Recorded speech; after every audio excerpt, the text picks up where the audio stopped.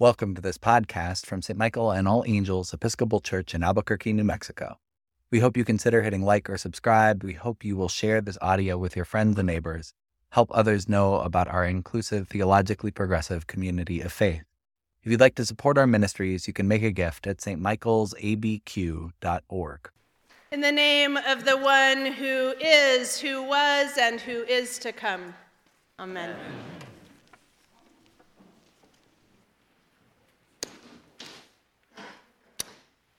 This morning, I am preoccupied with one question. How do you know what time it is? On the surface, it seems like a silly question. How do I know what time it is? My watch tells me, or I look at the clock, maybe even the sun. Those of you who have spent any time with me know that my tummy is really good at telling time. Just like babies and dogs don't care when the time changes, they know what time it really is. But I'm curious about a different kind of time and a different kind of knowing. How do you know when it's time to leave? How do you know when it's time to step into something new? How do you know when it's time to be quiet or when it's time to speak out? How do we know what time it is? The Greeks distinguished between two kinds of time: chronos time and kairos time. I've heard these explained in a variety of ways, as quantitative time versus qualitative time. Time as measure, the quantity of duration, versus time as a season or an opportunity. In that sense, we might think in terms of a chronos question being, what time is it? While the kairos question would be more like, what is it time for? But my favorite shorthand way to distinguish between the two is to think of chronos time as human time, at least the human understanding of time, while kairos time is God's time. I've been wondering about and playing with this question of how we tell time or how we know what time it is, because first, time is an important theme across our readings today. Paul tells the believers in Corinth that the appointed time has grown short. The present world is passing away. Jonah goes to a city whose size is measured by the time it takes to walk across, to tell the inhabitants that they have a very particular, very finite amount of time to get their act together.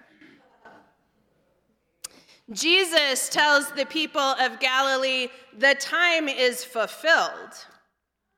And of course, because we're in the Gospel of Mark, we can't go more than a couple of verses without the evangelist expressing the urgent, relentless pace of the good news. Immediately they left their nets. Immediately he called them. Immediately. But I have also been wondering about and playing with the question of how we tell time or how we know what time it is, because I have spent the last 2 days hanging out with folks from Music That Makes Community. If you're not aware, St. Michael's hosted a 2-day workshop with the Music That Makes Community folks called Embody Lent. And this is an organization If you are not familiar with MMC, our sequence hymn happened to be a Music That Makes Community song. But Music That Makes Community is an organization that practices and teaches paperless singing. We learn and share songs through oral transmission and shared leadership. There isn't a director, there aren't assigned parts.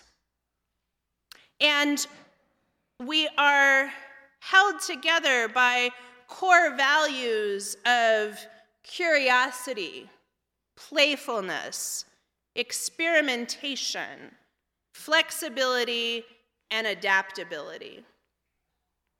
And because one of our mottos is more singing, less talking, any oral instructions are kept to a minimum or abandoned altogether. And those of you, and there are many of you here who have been to one of our events, you know that there are few of the kinds of signposts we're used to relying on in other contexts. So I've been reflecting on how we know what time it is at Music That Makes Community. How do we know when to come in? How do we know when it's time to shift the melody or the rhythm? And how do we know when the song is over? So, certainly, we rely on facial expression, raised eyebrows, a smile. We rely on gesture, a nod, hands reaching out. But what is so interesting to me, I can't put words to, we feel it in our body. We just know. And that's particularly true in terms of how the song comes to an end. Now, sometimes the person who has taught the song will be very clear, or more gently, right? But most often the end comes, it bubbles up in the circle, it comes naturally, it comes organically.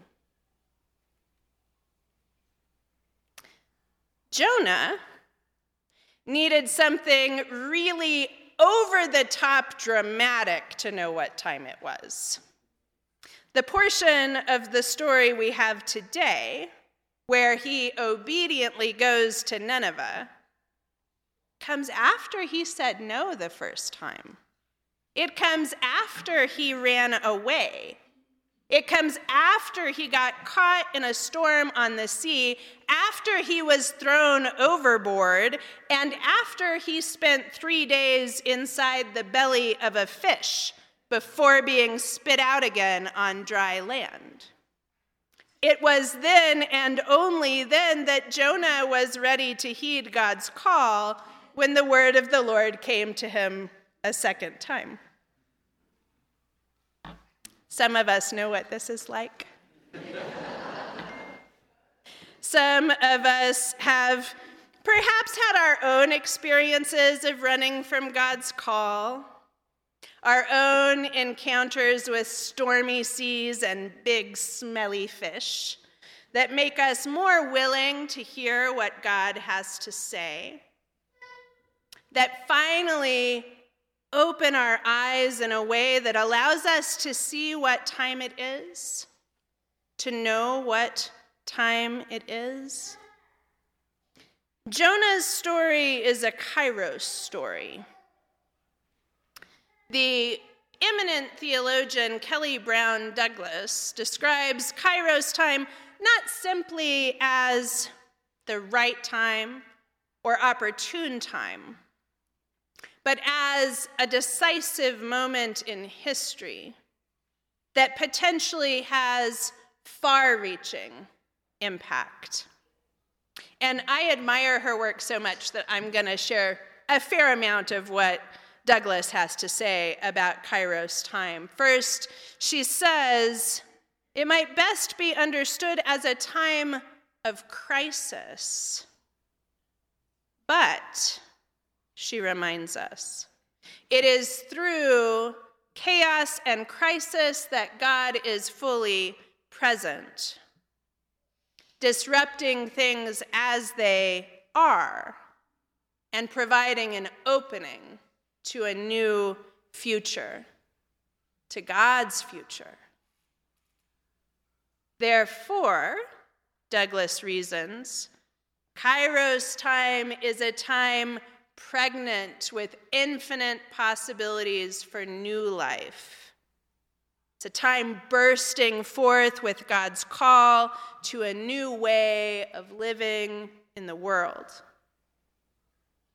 It's God calling us to a new relationship with our very history, with our sense of self, and thus, Douglas argues, to a new relationship with one another and even with God. The calling of Simon and Andrew, James and John is a Kairos story. Paul, in his letter to the Corinthians, is trying to help them understand that they are living in Kairos time. The church in Corinth, though, like us, seems to struggle with telling time. How do we know what time it is? That's an essential discernment question. And I think we can grow in our capacity for good discernment. We can improve our ability to tell time by embracing some of the postures and practices of music that makes community.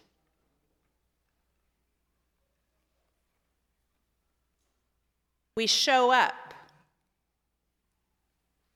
We're curious, open, maybe even playful.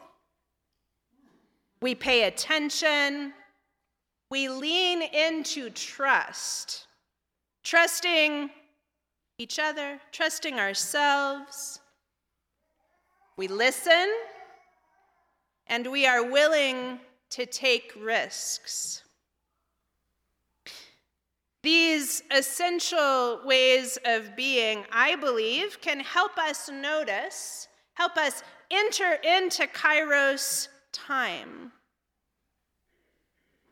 And here's the comfort, the good news I take from today's gospel passage. We don't do it alone. Did you notice that none of the 4 disciples today were called alone, individually?